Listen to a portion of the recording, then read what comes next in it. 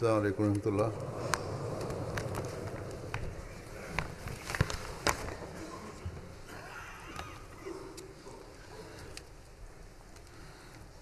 أشهد أن لا إله إلا الله وحده لا شريك له وأشهد أن محمدا عبده ورسوله أما بعد فأعوذ بالله من الشيطان الرجيم بسم الله الرحمن الرحيم الحمد لله رب العالمين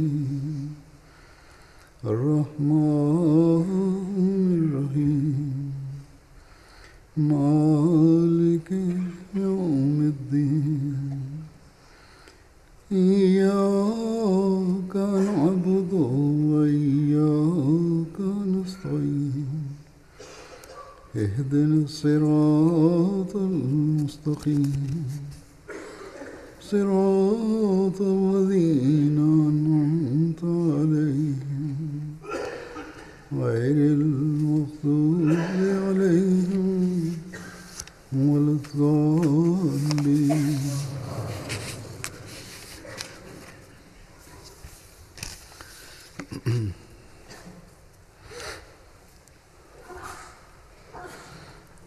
آج عید کا دن ہے، جو خوشی کا دن ہے۔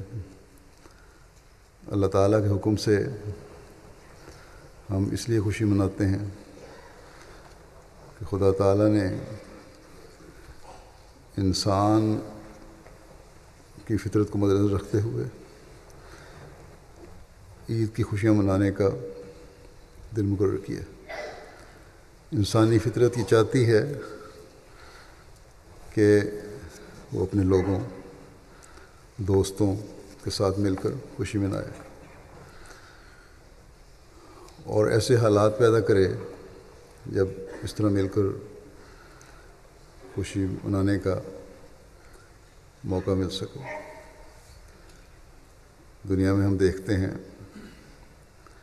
کہ باقی قوموں اور مذہبوں نے بھی اس انسانی فطرت کے مطابق اپنی خوشیاں منانے کے دن مقرر کیے ہوئے ہیں، لیکن ان قوموں کے خوشی کے دنوں میں وہ اجتماع کا رنگ نہیں ہے جو رنگ اسلام نے اجتماع کا رکھا۔ نیز یہ بھی فرق ہے اسلامی عید اور خوشی کے دن میں کہ عید کے خطبہ اور عید کی نماز کی بھی زیادتی ہو جاتی ہے اس دن۔ حضرت صلی اللہ علیہ وسلم نے ہمیں عید کا خطبہ پڑھ کر بتایا کہ جہاں لوگ عید کی خوشی منائیں وہاں خدا کی باتیں سننے اور اس کی عبادت کرنے کے لیے بھی جمع ہوں۔ اللہ تعالیٰ نے انسان کے ذمہ جو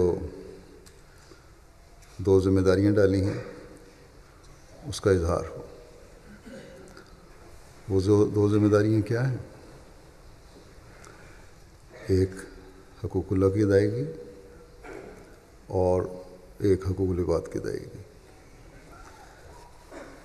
اب اللہ تعالیٰ کا حق ادا کرنے کے لیے ہم عام دنوں میں عبادت کی طرف توجہ دیتے ہیں اور 5 فرض نمازیں پڑھتے ہیں۔ تو عید کے دن، اس خوشی منانے کے دن کے ساتھ ہم پر 6 نمازیں فرض ہو جاتی ہیں۔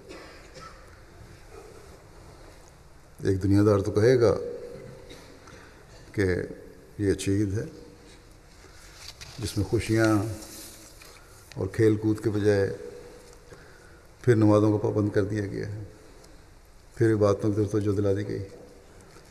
لیکن ایک مومن سمجھتا ہے کہ حقیقی خوشی اسی میں ہے جب اللہ تعالیٰ کی عبادت کریں اور اس کا شکر ادا کریں۔ اس نے ہمیں یہ موقع عطا فرمایا جب ہم اس کی عبادت کا بھی حق ادا کریں اور اس کی مخلوق کا بھی حق ادا کریں، اور اپنی خوشیاں بھی اپنے دوستوں کے ساتھ مل کر منائیں۔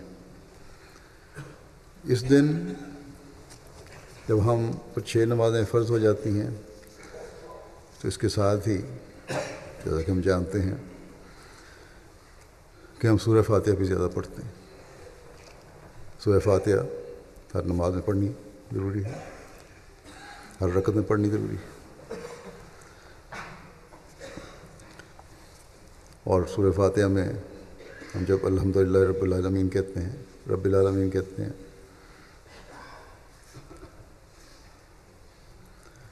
اور اللہ تعالیٰ کا شکر ادا کرتے ہیں،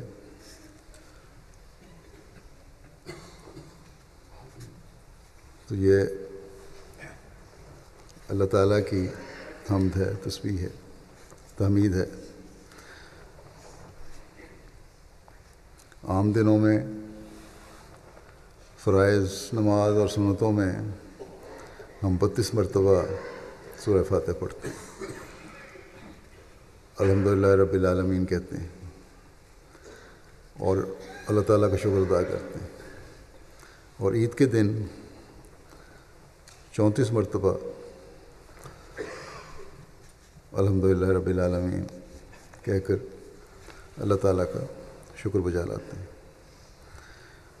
جو نوافل پڑھنے والے ہیں تو اس سے بھی زیادہ پڑھتے ہیں۔ حضرت مسیح علیہ السلام فرماتے ہیں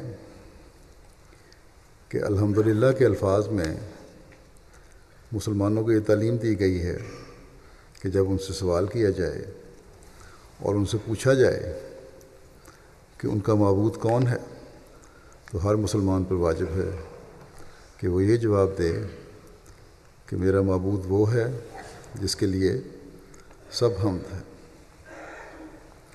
اور کسی قسم کا کوئی کمال اور قدرت ایسی نہیں مگر وہ اس کے لیے ثابت ہے، یعنی ہر قسم کے کمال اور قدرت اللہ تعالیٰ سے ہی ثابت ہے، اس کے لیے ہی ہے۔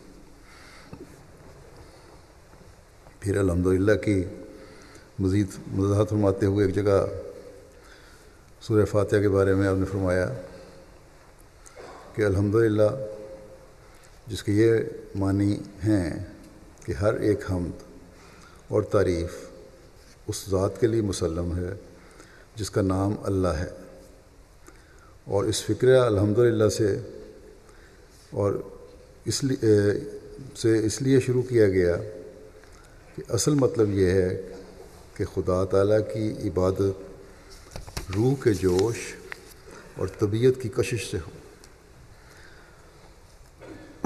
عبادت صرف ظاہری سر سے اتارنے کے لیے عبادت نہ ہو، بلکہ روح کے جوش سے ہو اور ایک کشش پیدا ہو طبیعت میں عبادت کرنے کی طرف۔ فرمایا اور ایسی کشش جو عشق اور محبت سے بھری ہوئی ہو، ہرگز کسی کی نسبت پیدا نہیں ہو سکتی جب تک یہ ثابت نہ ہو کہ وہ شخص ایسی کامل خوبیوں کا جامع ہے جس کے ملاحظہ سے بے اختیار دل تعریف کرنے لگتا ہے۔ اگر انسان غور کرے تو اللہ تعالیٰ ہی کی ذات ہے جس کے لیے حقیقی تعریف نکل سکتی ہے، کیونکہ وہی تمام خوبیوں کا جامع ہے۔ فرمایا اور یہ تو ظاہر ہے کہ کامل تعریف 2 قسم کی خوبیوں کے لیے ہوتی ہے، ایک کمال حسن اور ایک کمال احسان۔ 2 باتیں ہوں کسی میں تو تبھی اس کی تعریف ہو سکتی ہے، ایک اس کی حسن اور خوبصورتی اور ایک اس کا احسان، تبھی انسان تعریف کرتا ہے اور شکر ادا کرتا ہے۔ فرمایا اور اگر کسی میں دونوں خوبیاں جمع ہوں تو پھر اس کے لیے دل فدا اور شیدا ہو جاتا ہے، اور قرآن شریف کا بڑا مطلب یہی ہے کہ خدا تعالیٰ کی دونوں خوبیاں حق کے طالبوں پر ظاہر کرے تا اس بے مثل و مانند ذات کی طرف لوگ کھینچے جائیں۔ یہ خوبیاں اللہ تعالیٰ کی جو حسن اور احسان کی ہیں، اللہ قرآن شریف یہی چاہتا ہے کہ لوگوں پر ظاہر ہو تاکہ اس کی طرف اللہ تعالیٰ کی طرف لوگ ایک خاص کشش اور جوش اور محبت سے آئیں۔ فرمایا اور روح کے جوش اور کشش سے اس کی بندگی کریں۔ آپ نے فرمایا کیونکہ اللہ تعالیٰ تمام صفات کاملہ کا جامع ہے، اس لیے ہر قسم کی خوبی اس میں پائی جاتی ہے۔ اس سے اس کا حسن ظاہر ہو گیا، کیونکہ تمام صفات کا جمع ہے اس میں، وہ چاہے ہمیں پتہ ہے یا نہیں پتہ، اس لیے ان صفات کے جمع ہونے سے اس کا حسن ظاہر ہو گیا۔ اور جہاں تک احسان کا تعلق ہے تو اللہ تعالیٰ کے احسان کا سب سے زیادہ فائدہ انسان کو پہنچتا ہے، کیونکہ خدا تعالیٰ کی تمام مخلوقات سے انسان فائدہ اٹھاتا ہے۔ اللہ تعالیٰ کا احسان ہے انسان پر کہ جو بھی مخلوق اللہ تعالیٰ نے پیدا کی ہے وہ انسان کے فائدے کے لیے پیدا کی ہے، اور جہاں جب چاہے اسے فائدہ اٹھانا انسان اٹھا سکتا ہے۔ بس ہمیں کتنا اللہ کا شکر کرنا چاہیے کہ اس کی صفات سے بھی جو حسن کی صورت میں ظاہر ہے، اور اس کے احسان سے بھی جو دنیا کی ہر چیز کے فائدے کی صورت میں ظاہر ہے، سب سے زیادہ انسان ان سے فائدہ اٹھا رہا ہے، اور ان کا فائدہ سب سے زیادہ انسان کو ہو رہا ہے۔ بس یہ ہم پر فرض ہے کہ ہم دلی خوشی سے اس کی بندگی کا حق ادا کریں، اور یہ باتیں یہ بھی تقاضا کرتی ہیں کہ ہم اس کے صحیح عابد بنیں اور اس کے احکامات پر عمل کرنے والے بنیں، اور بحیثیت مسلمان اللہ تعالیٰ کی تعریف اور شکر گزاری ہم پر بہت زیادہ فرض ہے ایک عام انسان کی نسبت۔ اللہ تعالیٰ اپنے حقوق کے ساتھ بحیثیت مسلمان ہم پر یہ بھی فرض کرتا ہے کہ ہم بندوں کے حق ادا کرنے والے بھی بنیں۔ اللہ تعالیٰ کے اس حسن و احسان پر جس کا اظہار وہ اپنے بندوں سے کرتا ہے، اللہ تعالیٰ کی شکر گزاری کے لیے یہ بھی ضروری ہے کہ ہم اللہ تعالیٰ کی مخلوق سے بھی اپنی حیثیت کے مطابق حسن و احسان کا سلوک کریں۔ اگر ہم یہ کریں تو تبھی ہم الحمدللہ رب العالمین کا صحیح ادراک حاصل کر کے پھر اسے اپنی حالتوں سے ظاہر کرنے والے ہوں گے، جہاں عبادت کے حق کے ساتھ اللہ تعالیٰ کی مخلوق کا بھی حق ادا کر رہے ہوں گے۔ اپنے بھائیوں سے نیک سلوک کرنا، امن، پیار اور محبت کے پیغام کو ہر طرف پھیلانا، اور معاشرے میں پیار اور محبت سے رہنا، ایک دوسرے کا حق ادا کرتے ہوئے رہنا، اصل اور حقیقی عید کی خوشیوں کا حامل بناتا ہے۔ بس اس طرف ہمیں اپنی خوشیوں کے حوالے سے بھی کوشش کرنی چاہیے، صرف ذاتی خوشیاں نہ ہوں بلکہ ماحول کو بھی ہم خوشیاں دینے والے ہوں ہر سطح پر۔ حضرت مسیح موعود علیہ السلام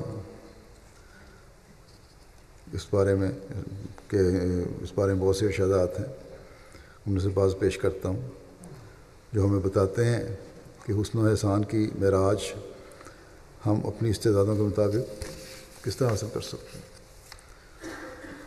جتنی کسی کی صلاحیتیں استعدادیں ہیں اس کو اس پر عمل کرنا چاہیے، کیونکہ حقیقی عید کی خوشیاں ہم تبھی حاصل کر سکتے ہیں جب ہم ان معیاروں کو حاصل کرنے کی کوشش کریں۔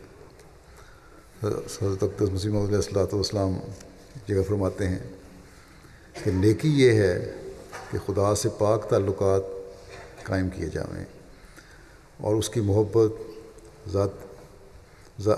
ذاتی رگ و ریشے میں سرایت کر جاوے، اس کی محبت ذاتی رگ و ریشے میں سرایت کر جاوے، جیسے خدا تعالیٰ فرماتا ہے ان اللہ یامر بالعدل والاحسان و ایتاء ذی القربی۔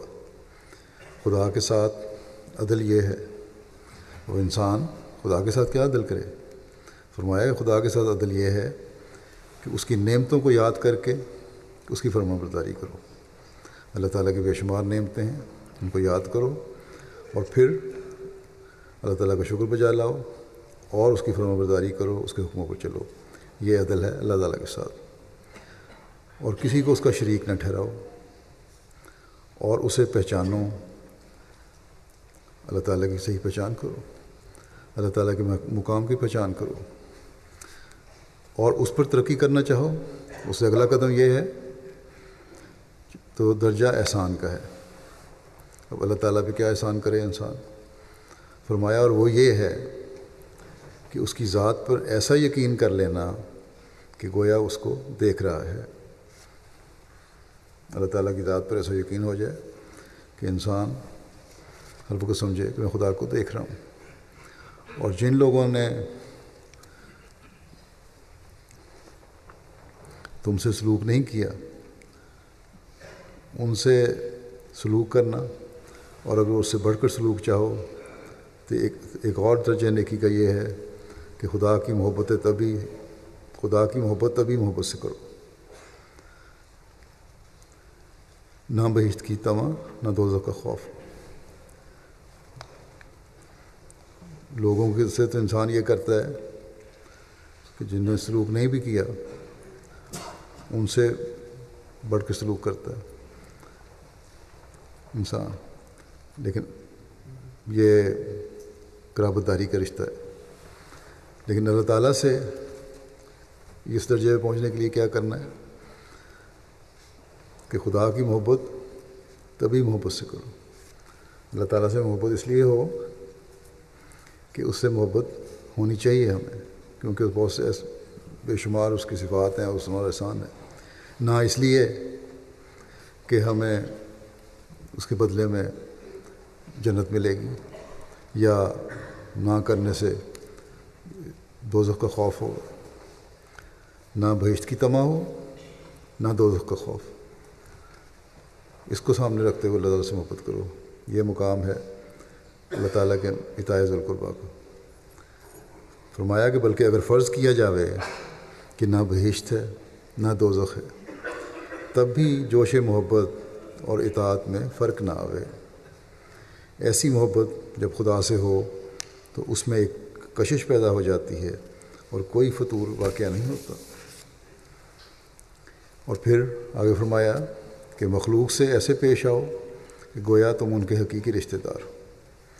یہ درجہ سب سے بڑھ کر ہے کیونکہ احسان میں ایک مادہ خود نمائی کا ہوتا ہے، اور اگر کوئی احسان فراموشی کرتا ہے تو موسن جھٹ کہہ اٹھتا ہے کہ میں نے تیرے فلاں احسان کے لیے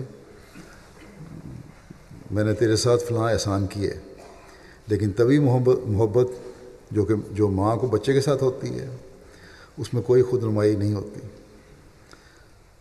نہ انسان دکھاوے کے لیے کرتا ہے نہ کسی غرض کے لیے کرتا ہے۔ بلکہ اگر ایک بادشاہ ماں کو یہ حکم دے کہ تو اس بچے کو مار بھی ڈالے تو اس سے کوئی باز پرس نہ ہوگی تو وہ کبھی یہ بات سننے گوارا نہ کرے گی اور اس بادشاہ کو گالی دے گی، حالانکہ اسے علم بھی ہو کہ اس کے جوان ہونے تک میں نے مر جانا ہے۔ اگر پھر بھی محبت ذاتی کی وجہ سے وہ بچے کی پرورش کو ترک نہ کرے گی۔ فرمایا کہ اکثر دفعہ ماں باپ بوڑھے ہوتے ہیں اور ان کو اولاد ہوتی ہے، ان کی کوئی امید بظاہر اولاد سے فائدہ اٹھانے کی نہیں ہوتی، لیکن باوجود اس کے پھر بھی وہ اس سے محبت اور پرورش کرتے ہیں۔ یہ ایک طبی امر ہوتا ہے جو محبت اس درجہ تک پہنچ جاوے، اسی کا اشارہ ایتاء ذی القربی میں کیا گیا ہے۔ اس قسم کی محبت خدا کے ساتھ ہونی چاہیے نہ مراتب کی خواہش، نہ ذلت کا ڈر۔ اس اقتباس میں حضرت مسیح علیہ الصلوۃ والسلام نے نہایت لطیف پیرائے میں ہمیں ہمارے دونوں قسم کے حقوق کی معراج حاصل کرنے کی طرف توجہ دلائی۔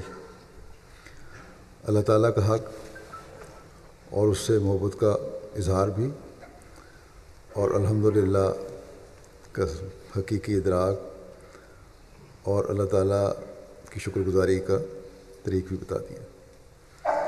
نیز اللہ تعالیٰ کے بندوں سے حسن سلوک اور تعلقات کی معراج بھی بتا دی۔ اور یہی وہ اصول ہے جو دنیا کی حقیقی خوشیوں اور امن کا ضامن بن سکتا ہے۔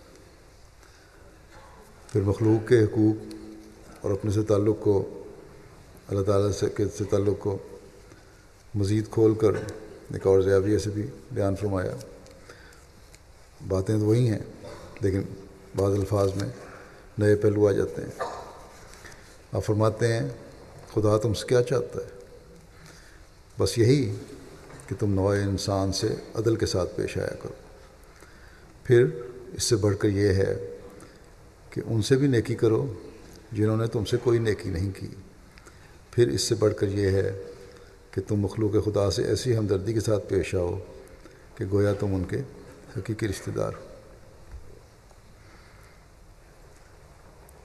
اب نیکیوں کی معراج یہ کیا بتائی کہ نیکی نہ کرنے والے سے بھی نیکی کرو۔ یہ حقیقی مومن کی خوبی ہے۔ جو کوئی نیکی کرتا ہے، کوئی احسان کا سلوک کرتا ہے، اس سے تم نیکی کر ہی دیتے ہو، لیکن جو نیکی نہیں کر رہا اس سے نیکی کرنا اصل نیکی ہے۔ اور پھر فرمایا کہ تم مخلوق خدا سے ایسی ہمدردی کے ساتھ پیش آؤ کہ گویا تم ان کے حقیقی رشتہ دار ہو، جیسے کہ مائیں اپنے بچوں سے پیش آتی ہیں۔ اب نیکی نہ کرنے والوں سے صرف عدل نہیں کرنا بلکہ ان پر احسان بھی کرنا۔ اور پھر احسان سے آگے بڑھ کر آپ نے فرمایا کہ اس طرح پیش آؤ جس طرح مائیں اپنے بچوں سے پیش آتی ہیں،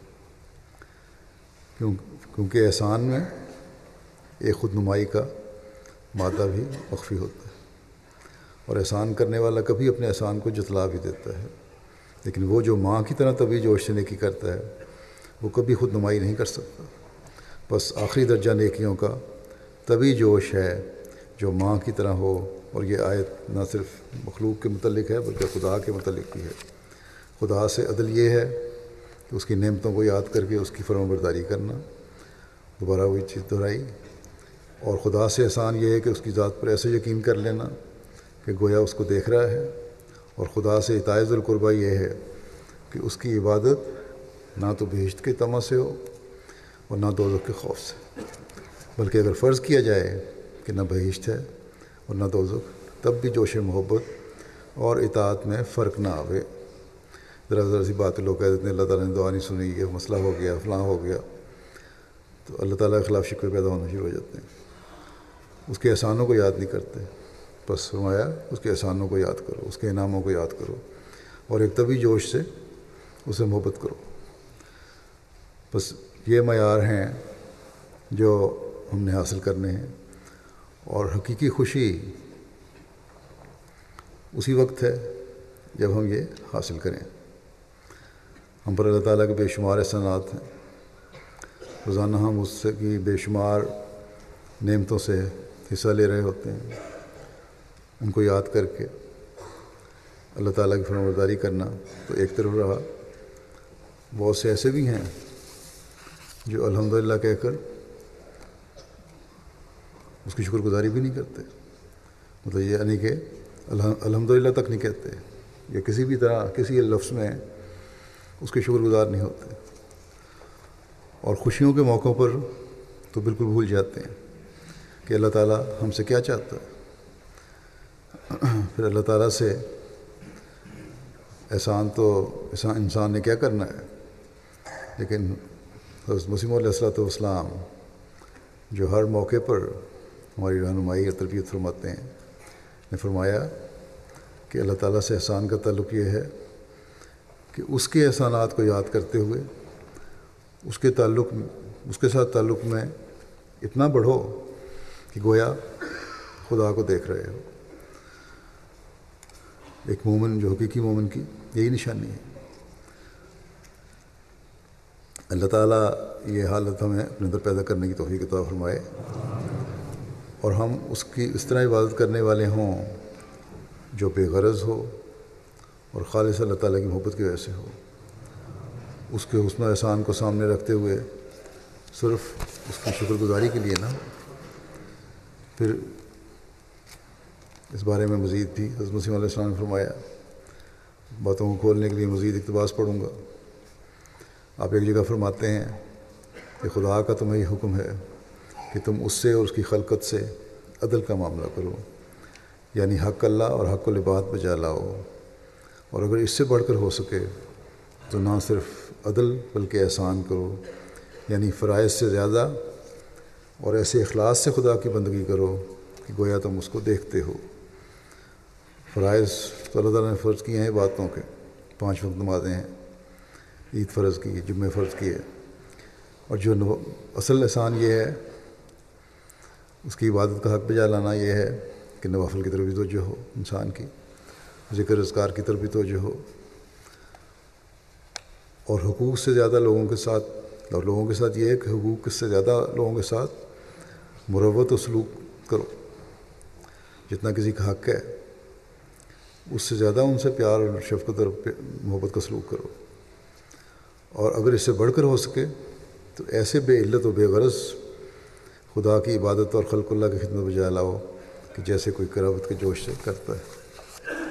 پھر بنی نوع سے ہمدردی اور حسن سلوک کی قرآنی تعلیم کی وضاحت فرماتے ہوئے ایک جگہ آپ فرماتے ہیں کہ اپنے بھائیوں اور بنی نوع سے عدل کرو، اور اپنے حقوق سے زیادہ ان سے کچھ تعرض نہ کرو، اور انصاف پر قائم رہو۔ کسی قسم کی زیادتی ان سے نہ کرو، جو حق ہے اپنا لو جہاں تک حق ہے، لیکن اس سے زیادہ ان پر زیادتی کر کے ان کے حقوق نہ مارنے لگ جاؤ اپنے حق لینے کے لیے، کیونکہ یہ انصاف کے تقاضے پورا نہیں کرتا۔ اس لیے انصاف یہی ہے، انصاف پر قائم رہو اور اپنے حق سے زیادہ کسی چیز کی خواہش نہ کرو۔ بعض لوگ مقدموں میں اپنے حقوں سے بھی باہر نکل جاتے ہیں۔ فرمایا کہ اگر اس درجے سے ترقی کرنی چاہو تو اس سے آگے احسان کا درجہ ہے، اور وہ یہ ہے کہ تو اپنے بھائی کی بدی کے مقابل نیکی کرے۔ اب پہلے جس نے نیکی نہیں کی تھی اس سے بھی نیکی کرو فرمایا، اور فرمایا کہ جو بدی تمہارے سے کر رہا ہے، برائی کر رہا ہے، تمہیں نقصان پہنچا رہا ہے، اس سے بھی نیکی کرو، یہ احسان ہے، اور اس کی آزار کی عوض میں تو اس کو راحت پہنچا۔ وہ تمہیں دکھ دیتا ہے، تم اس کو خوشی پہنچاؤ، تمہیں آرام پہنچاؤ اس کو، اور مروت اور احسان کے طور پر دستگیری کرو اس سے۔ پھر فرمایا کہ پھر بعد اس کے اطاعت القربہ کا درجہ ہے، اور وہ یہ ہے کہ تو جس قدر اپنے بھائی سے نیکی کرے یا جس قدر بنی نوع کی خیر خواہی بجا لاوے، اس سے کوئی اور کسی قسم کا احسان منظور نہ ہو، بلکہ طبعی طور پر بغیر پیش نہاد کسی غرض کے وہ تجھ سے صادر ہو، جیسی شدت قرابت کے جوش سے ایک خیش دوسرے خیش کے ساتھ نیکی کرتا ہے، ایک قریبی رشتہ دار دوسرے قریبی رشتہ دار سے، ایک بھائی سے، ایک ماں اپنے بچے سے جس طرح کرتی ہے اس طرح نیکی کرو۔ سو یہ اخلاقی ترقی کا آخری کمال ہے۔ اخلاقی ترقی کے جو کمال کا آخری انتہا ہے وہ یہ ہے کہ اس طرح نیکی کرو۔ اسی کا اللہ تعالیٰ نے حکم دیا ہے کہ ہمدردی خلائق میں کوئی نفسانی مطلب یا مدعا یا غرض درمیان نہ ہو، بلکہ اخوت و قرابت انسانی کا جوش اس اعلیٰ درجے پر نشو و نما پا جائے کہ خود بخود بغیر کسی تکلف کے اور بغیر پیش نہاد رکھنے کسی قسم کے شکر گزاری یا دعا یا اور کسی قسم کی پاداش کے وہ نیکی فقط فطرتی جوش سے صادر ہو۔ اس طرح ہو کوئی تکلف نہ ہو اس میں، اور کوئی خواہش نہ ہو کہ یہ انسان میرا شکر گزار بنے گا، کوئی خواہش نہ ہو کہ میں اسے نیکی کروں گا تو یہ مجھے دعائیں دے گا، کسی بھی قسم کی خواہش نہ ہو اور پھر نیکی کرو، تو یہ اصل نیکی ہے جو فطرتی جوش سے نکلنے والی ہے۔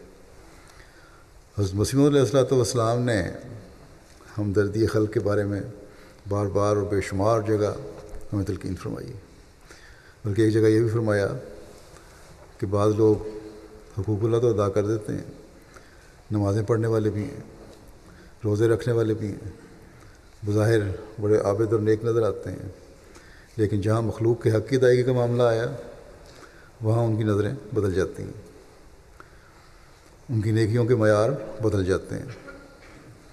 اور یہ حقیقت ہے، مجھے بھی بعض دفعہ لوگ لکھتے ہیں، لوگوں کے ساتھ سلوک سے یہی ہوتا ہے، بلکہ اور تو اور عورتیں بعض لکھ رہی ہوتی ہیں اپنے خاندان کے متعلق خط، اور پھر اس سے بھی بڑھ کر بچے بعض لکھ دیتے ہیں اپنے باپوں کے متعلق کہ ہمارے خاوند یا باپ مسجد میں بھی جاتے ہیں، جماعت کے کام بھی کرتے ہیں، لیکن گھروں میں ان کا سلوک انتہائی نامناسب ہوتا ہے۔ بلکہ یہ دیکھ کر بعض بچوں پر اس قدر منفی اثر ہو رہا ہے کہ وہ دین سے بھی ہٹ جاتے ہیں، جماعت کی ایکٹیویٹی سے بھی ہٹ جاتے ہیں۔ اگر بیوی بچوں سے کسی مرد کو کوئی شکایت ہو بھی تو انہیں آرام اور پیار سے سمجھایا جا سکتا ہے، بجائے اس کے کہ سختی کی جائے۔ بندوں کے حقوق صرف اتنا ہی نہیں ہے کہ باہر لوگوں کے سامنے جا کر کسی کی مدد کر دی جائے اور خدمت کر دی جائے، بلکہ اپنے گھروں کے حقوق ادا کرنا بھی سب سے پہلے اور لازم ہے۔ باہر جا کر کوئی غیروں سے قریبیوں کا سلوک کرے اور جو قریبی ہیں ان سے غیروں کا سلوک کرے تو یہ کسی طور پہ جائز نہیں ہے۔ اللہ تعالیٰ نے بھی حسن سلوک کی جو ترتیب بیان فرمائی ہے اس کو سب سے پہلے قریبیوں سے شروع کیا ہے۔ چنانچہ اللہ تعالیٰ قرآن کریم میں فرماتا ہے وَاعْبُدُوا اللَّهَ وَلَا تُشْرِكُوا بِهِ شَيْئًا وَبِالْوَالِدَيْنِ إِحْسَانًا وَبِذِي الْقُرْبَىٰ وَالْيَتَامَىٰ وَالْمَسَاكِينِ وَالْجَارِ ذِي الْقُرْبَىٰ وَالْجَارِ الْجُنُبِ وَالصَّاحِبِ بِالْجَنبِ وَابْنِ السَّبِيلِ وَمَا مَلَكَتْ أَيْمَانُكُمْ إِنَّ اللَّهَ لَا يُحِبُّ مَنْ كَانَ مُخْتَالًا فَخُورًا، کہ اللہ کی عبادت کرو اور کسی چیز کو اس کا شریک نہ ٹھہراؤ۔ پہلی چیز اللہ کا حق ادا کرو، پھر والدین کے ساتھ احسان کرو، پھر قریبی رشتہ داروں سے بھی اور یتیموں سے بھی اور مسکین لوگوں سے بھی اور رشتہ دار ہمسایوں سے بھی اور غیر رشتہ دار ہمسایوں سے بھی اور اپنے ہم جلیسوں سے بھی اور مسافروں سے بھی اور ان سے بھی جن کے تمہارے دانے ہاتھ مالک ہوئے۔ لیکن اللہ اس کو پسند نہیں کرتا جو متکبر اور شیخی بگاڑنے والا ہو۔ بس یہ وہ ترتیب ہے جس کو مد نظر رکھنا چاہیے۔ ماں باپ کے بعد قریبی بیوی بچے ہیں، بہن بھائی ہیں، پھر مخلوق سے ہمدردی ہے، اس کی بھی قسمیں ہیں، ہمسائے ہیں، رشتہ دار ہمسائے ہیں، غیر رشتہ دار ہمسائے ہیں، بلکہ ہمسایوں کی فہرست اتنی لمبی ایک جگہ بیان فرمائی آپ نے کہ تمہارے 40 گھروں تک 100 گھروں تک تمہارے ہمسائے ہیں۔ پھر جو ساتھ بیٹھنے والے مجالس میں مسجدوں میں آتے ہیں، جمعے پہ بیٹھتے ہیں، یہ سب ہمسائے بن جاتے ہیں۔ مسافروں میں سفر کرتے ہیں جب وہ ہمسائے بن گئے، ان کے ساتھ بھی حسن سلوک۔ پھر جن کے مالک ہوئے ان کے ساتھ حسن سلوک۔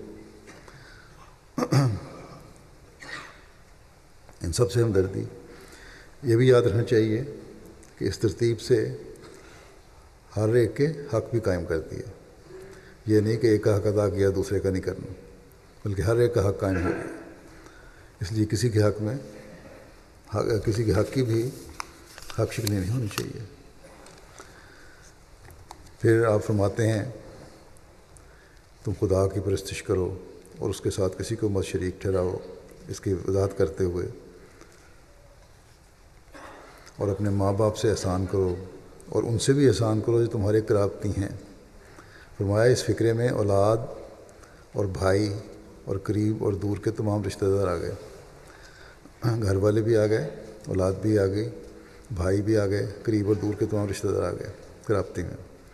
فرمایا اور پھر فرمایا کہ یتیموں کے ساتھ بھی احسان کرو اور مسکینوں کے ساتھ بھی، اور جو ایسے ہمسائے ہوں جو قرابت والے بھی ہوں، اور ایسے ہمسائے بھی جو محض اجنبی ہوں، اور ایسے رفیق بھی، وہ ساتھی بھی جو کسی کام میں شریک ہوں یا کسی سفر میں شریک ہوں یا نماز میں شریک ہوں یا علم دین حاصل کرنے میں شریک ہوں، اور وہ لوگ جو مسافر ہیں، اور وہ تمام جاندار جو تمہارے قبضے میں ہیں۔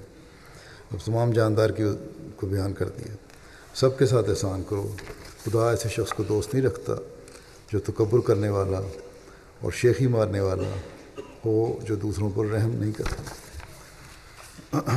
پھر اس کی مزید وضاحت اور بھی فرما دیا جائے گا کہ تم ماں باپ سے نیکی کرو، قریبیوں سے اور یتیموں سے، مسکینوں سے، ہمسائے سے جو تمہارا قریبی ہے، اور ہمسائے سے جو بیگانہ ہے، اور مسافر سے، اور نوکر سے، اور غلام، اور پھر آگے جانوروں کی تفصیل، پہلے تو جانور بتایا تھا، پھر تفصیل بھی بتا دی، اور گھوڑے اور بکری اور بیل اور گائے سے، اور حیوانات سے جو تمہارے قبضے میں ہوں، کیونکہ خدا کو جو تمہارا خدا ہے یہی آتیں پسند ہیں، وہ لاپرواہوں اور خود غرضوں سے محبت نہیں کرتا۔ اس ہمدردی کے جذبے اور نیکی کرنے کو آپ نے جانوروں تک پھیلا دیا، جیسا کہ واضح کیا نام لے کے بھی۔ بس جب جانوروں سے بھی ہمدردی کرنی ہے تو اپنے گھر اور بیوی بچوں کو پھر کس قدر ہمیں اہمیت دینی چاہیے، اور پھر اسی طرح درجہ بدرجہ باقیوں کے ساتھ۔ پھر یہ حق نہ ادا کرنے والوں کو اللہ تعالیٰ کہتا ہے کہ تکبر ہے ان میں، فخر کرنے والے ہیں، پھر یہ ناشکر گزار ہو جاتے ہیں، اللہ تعالیٰ کی ناشکری بھی کرنے لگ جاتے ہیں۔ اللہ تعالیٰ نے بیوی بچے دیے، اگر انسان ان سے حسن سلوک نہیں کرتا تو یہ اللہ تعالیٰ کی ناشکر گزاری ہے۔ حضرت مسیح علیہ الصلوۃ والسلام حقوق کے بارے میں، بندوں کے حقوق کے بارے میں ایک جگہ فرماتے ہیں کہ شریعت کے دو ہی قسم کے حقوق ہیں، حقوق اللہ اور حقوق العباد۔ فرمایا مگر میں جانتا ہوں اگر کوئی بدقسمت نہ ہو، بہت ہی بدقسمت اگر کوئی انسان ہے تو اور بات ہے، اگر نہیں تو حقوق اللہ پر قائم ہونا سہل ہے۔ یہ تو آسان کام ہے کہ اللہ تعالیٰ کے حق ادا کرتے ہیں انسان، اس لیے کہ تم سے کھانے کو نہیں مانگتا اور کسی قسم کی ضرورت اسے نہیں، تمہارے سے اس کو ضرورت نہیں، اس لیے تمہاری ضرورتوں کے لیے تو میں نہیں کہتا۔ وہ تو صرف یہی چاہتا ہے کہ تم اسے وحدہ لا شریک سمجھو، اس کی صفات کاملہ پر ایمان لاؤ اور اس کے مرسلوں پر ایمان لا کر ان کی اتباع کرو۔ لیکن حقوق العباد میں آ کر مشکلات پیدا ہوتی ہیں، جہاں نفس دھوکہ دیتا ہے، اس لیے جہاں تک ہو سکے اس کی یعنی حقوق العباد کی بڑی رعایت اور حفاظت کرنی چاہیے۔ ایسا نہ ہو کہ انسان دوسرے کے حقوق تلف کرنے والا ٹھہرے۔ بس ایک مومن کے لیے شرط یہ ہے کہ وہ اللہ تعالیٰ کی مخلوق کے حق کی ادائیگی کو بھی مکمل طور پر ادا کرے، اور خاص طور پر ان کے حقوق کی ادائیگی تو سب سے اول ہے جن کی ذمہ داری بھی اللہ تعالیٰ نے ان پر ڈالی ہے۔ صرف مالی حق ادا کرنا ہی نہیں بلکہ جذباتی حق ادا کرنا بھی ضروری ہے۔ بعض لوگ کہتے ہیں کہ ہم اپنے گھر والوں کی مالی ضروریات پوری کر رہے ہیں، پھر بھی یہ ناشکری کرتے ہیں۔ تو بیوی بچوں کو بھی خاص طور پر اس لحاظ سے اپنے خاندان اور باپوں کو شکر گزار ہونا چاہیے کہ اگر وہ مالی اور مادی ضروریات پوری کر رہے ہیں۔ لیکن مردوں کو بھی یاد رکھنا چاہیے کہ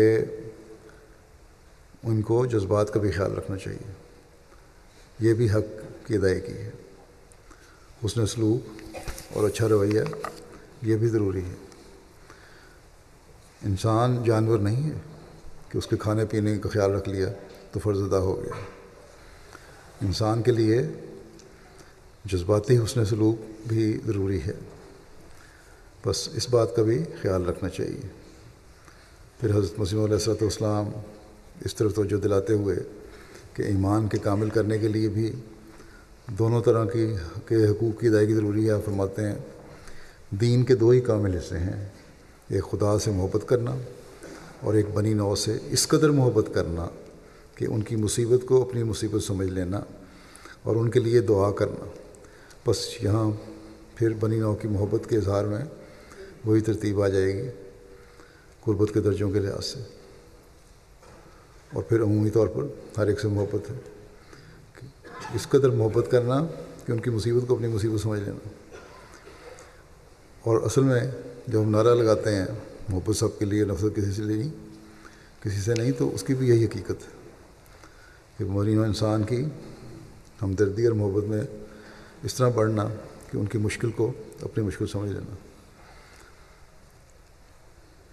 اپنے قریبیوں کے اگر تعلقات میں میل ہو تو باقیوں سے کیا محبت کا اظہار ہو سکتا ہے؟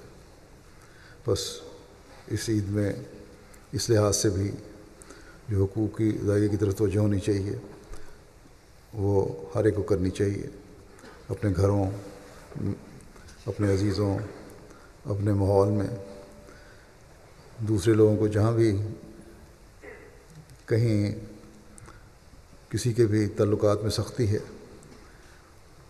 اسے دور کرنے کی کوشش کرنی چاہیے، اور سختی اور دوری کو نرمی اور قربت میں بدلنے کی کوشش کرنی چاہیے۔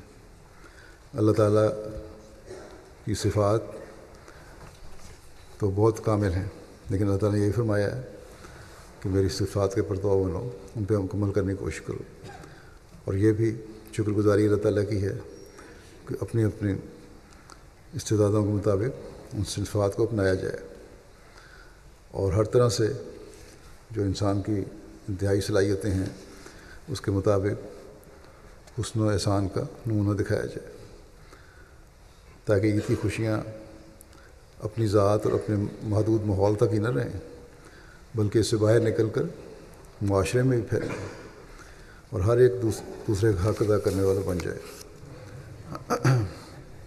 پھر جماعت کی اکائی قائم رکھنے کے لیے بھی حقوق کی ادائیگی بہت ضروری ہے۔ جہاں یہ حقیقی خوشیاں دیتی ہے یہ بات، وہاں جماعت کی ترقی بھی کا اظہار بھی اس پر ہے۔ اس بارے میں ہماری رہنمائی فرماتے ہوئے حضرت مسیح علیہ السلام فرماتے ہیں یہ دستور ہونا چاہیے کہ کمزور بھائیوں کی مدد کی جاوے اور ان کو طاقت دی جاوے۔ یہ کس قدر نامناسب بات ہے کہ 2 بھائی ہیں، ایک تیرنا نہیں جانتا اور دوسرا، ایک تیرنا جانتا ہے اور دوسرا نہیں، تو کیا پہلے کا یہ فرض ہونا چاہیے کہ وہ دوسرے کو ڈوبنے سے بچاوے یا اس کو ڈوبنے دے؟ اس کا فرض ہے کہ اس کو غرق ہونے سے بچائے۔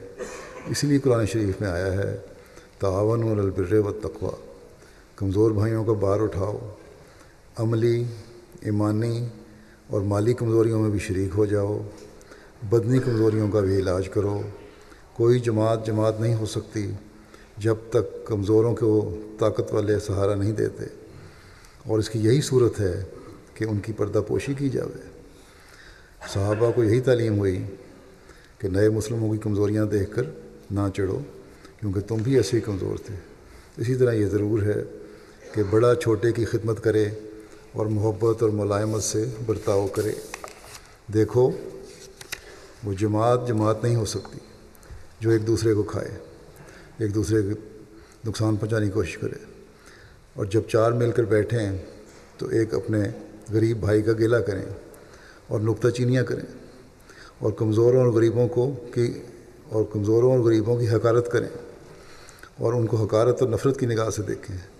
ایسا ہرگز نہیں چاہیے، بلکہ اجماع میں چاہیے کہ قوت آ جائے اور وحدت پیدا ہو جاوے، جس سے محبت آتی ہے اور برکات پیدا ہوتے ہیں۔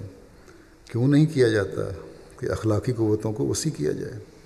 اپنے اخلاق کو بہت وسیع کرو، بہت پھیلاؤ، اور یہ تب ہوتا ہے، کس طرح پھیلیں گے اخلاق؟ کہ جب ہمدردی، محبت اور عفو اور کرم کو عام کیا جائے. اپنی ہمدردی کو ہر ایک کے لیے عام کرو, اپنی محبت کو ہر ایک کے لیے عام کرو, اپنے معافی اور درگزر کو ہر ایک کے لیے عام کرو, اور دوسروں کو فائدہ پہنچانے کو عام کرو, اور تمام عادتوں پر رحم اور ہمدردی اور پردہ پوشی کو مقدم کر لیا جائے. دوسروں پر رحم کرو, ان سے ہمدردی کرو, ان کی پردہ پوشی کرو جس حد تک ہو سکے. ہر ایک کا فرض کام نہیں ہے کہ دوسروں کی برائی دیکھ کے اس کو اچھالا جائے. ہاں, اگر برائی جماعتی رنگ اختیار کر رہی ہے, جماعتی برائی بننے کی کوشش کر رہی ہے, تو پھر جو متعلقہ ذمہ دار ہیں اس کے, ان کو بتا دو, نہ یہ کہ اس برائی کو ہر جگہ پھیلایا جائے. فرمایا کہ ذرا ذرا سی بات پر ایسی سخت گرفتیں نہیں ہونی چاہیے جو دل شکنی اور رنج کا موجب ہوتی ہیں.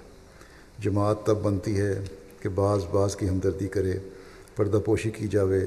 جب یہ حالت پیدا ہو تب ایک وجود ہو کر ایک دوسرے کے جوارے ہو جاتے ہیں اور اپنے تئیں حقیقی بھائی سے بڑھ کر سمجھتے ہیں. خدا تعالیٰ نے صحابہ کو بھی یہی طریق نعمت و اخوت یاد دلائی ہے. اگر وہ سونے کے پہاڑ بھی خرچ کرتے تو وہ اخوت ان کو نہ ملتی جو رسول اللہ صلی اللہ علیہ وسلم کے ذریعے سے ان کو ملی.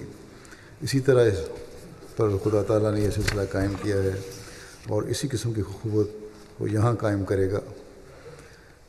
بس ہمیں ہر سطح پر محبت, پیار, بھائی چارے اور حقوق کی ادائیگی کے لیے کوشش کرنی چاہیے. حقیقت میں یہی چیز ہے جو عید کی حقیقی خوشیوں کا حاصل کرنے والا بناتی ہے. اللہ تعالیٰ ہمیں توفیق دے کہ ہم اللہ تعالیٰ کا حقیقی شکر گزار بنیں, اس کی عبادت کا بھی حق ادا کرنے والے ہوں اور اس کے بندوں کے بھی حق ادا کرنے والے ہوں. خطبہ ثانیہ کے بعد ہم دعا کریں گے. دعا میں جہاں ہم یہ دعا کریں کہ حقیقی عابدی بنیں اور حقیقی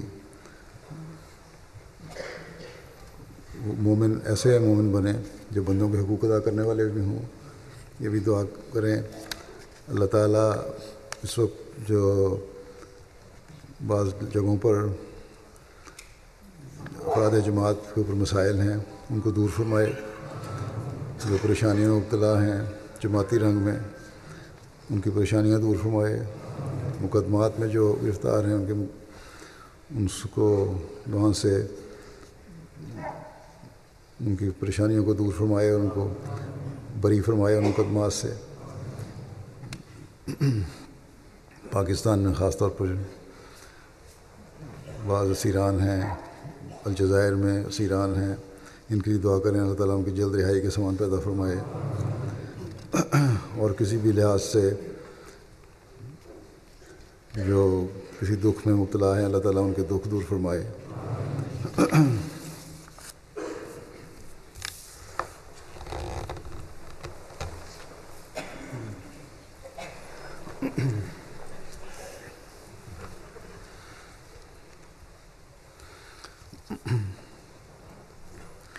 الحمد لله نحمده ونستعينه ونستغفره ونؤمن به ونتوكل عليه ونعوذ بالله من شرور أنفسنا ومن سيئات أعمالنا. من يهده الله فلا مضل له ومن يضلله فلا هادي له. ونشهد أن لا إله إلا الله ونشهد أن محمدا عبده ورسوله. عباد الله رحمكم الله إن الله يأمر بالعدل والإحسان وإيتاء ذي القربى وينهى عن الفحشاء والمنكر والبغي يعظكم لعلكم تذكرون.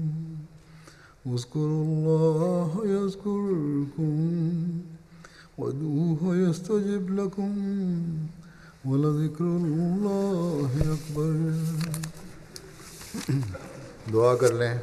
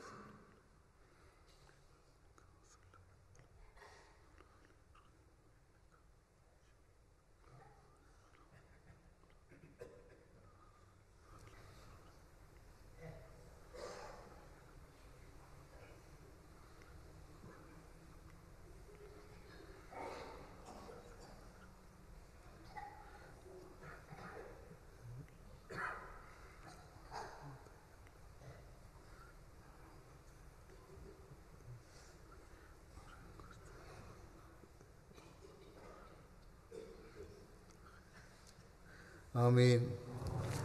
السلام علیکم ورحمۃ اللہ. اور سب کو عید مبارک، اور آپ ایم ٹی اے کے ذریعے سے ساری دنیا کو عید مبارک. اللہ تعالیٰ آپ سب کو عید کی حقیقی خوشیاں نصیب فرمائے. السلام علیکم ورحمۃ اللہ.